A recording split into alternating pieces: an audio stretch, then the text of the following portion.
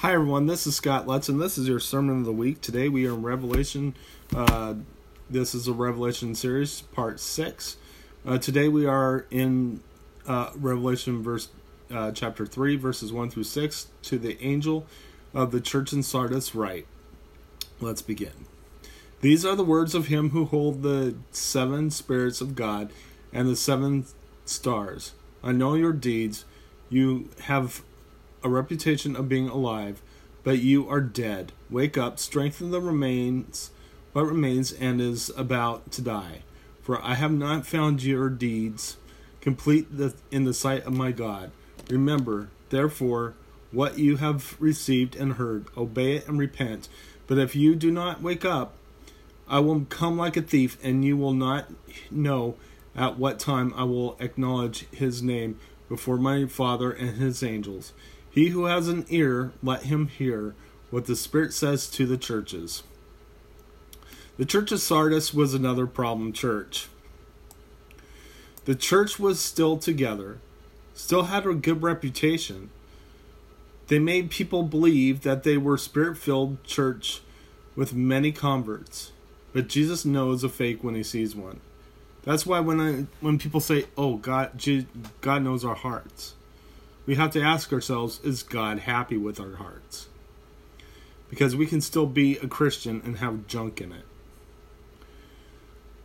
The church was spiritually dead. What meant they didn't walk with Christ. And that's a big problem.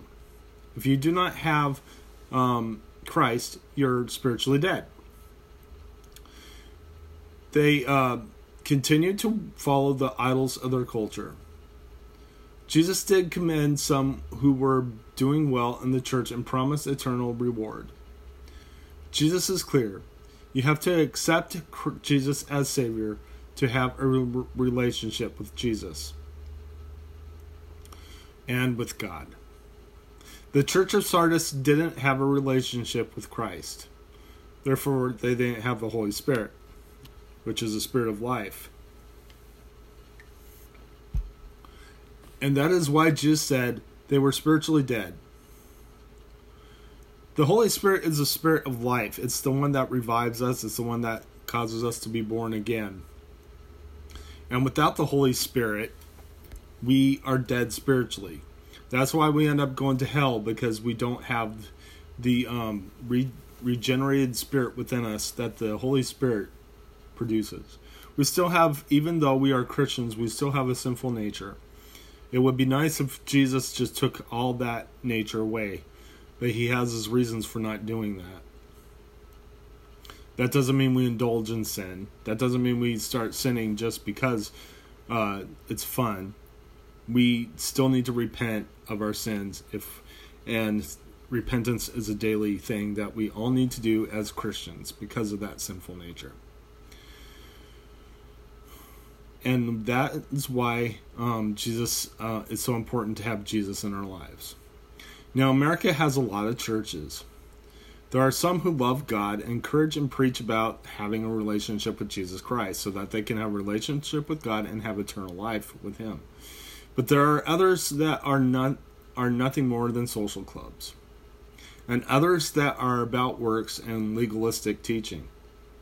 And all those types of churches are dead spiritually. Remember when I constantly talk about how the church needs to repent before revival can come? This is a good example of what I'm talking about. The church of Sardis was a very tolerant church. And this shows how dangerous tolerance can be when it comes to Christianity. Jesus is not sitting there saying, "Way to go, be tolerant. Be politically correct." He's saying, go out there, do your mission, and tell people about me, and to clean up your own lives in order to make that happen. Remember when this is a good example what I'm talking about. The church is a spiritual hospital, not a hangout or a courthouse.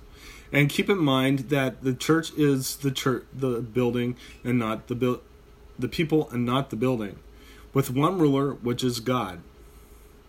A true church are people who are not afraid of the name of Jesus. whether they call him Yeshua or Jesus, or who have a relationship with God through his Son, Jesus Christ, who know that they are the temple of God. That's why we can worship God anywhere and not only in a church building, and why we can pray alone instead of a group of people. Let's go ahead and close in prayer. Dear Lord Jesus, I just praise you. I thank you. I thank you, Father, for everything, Lord God.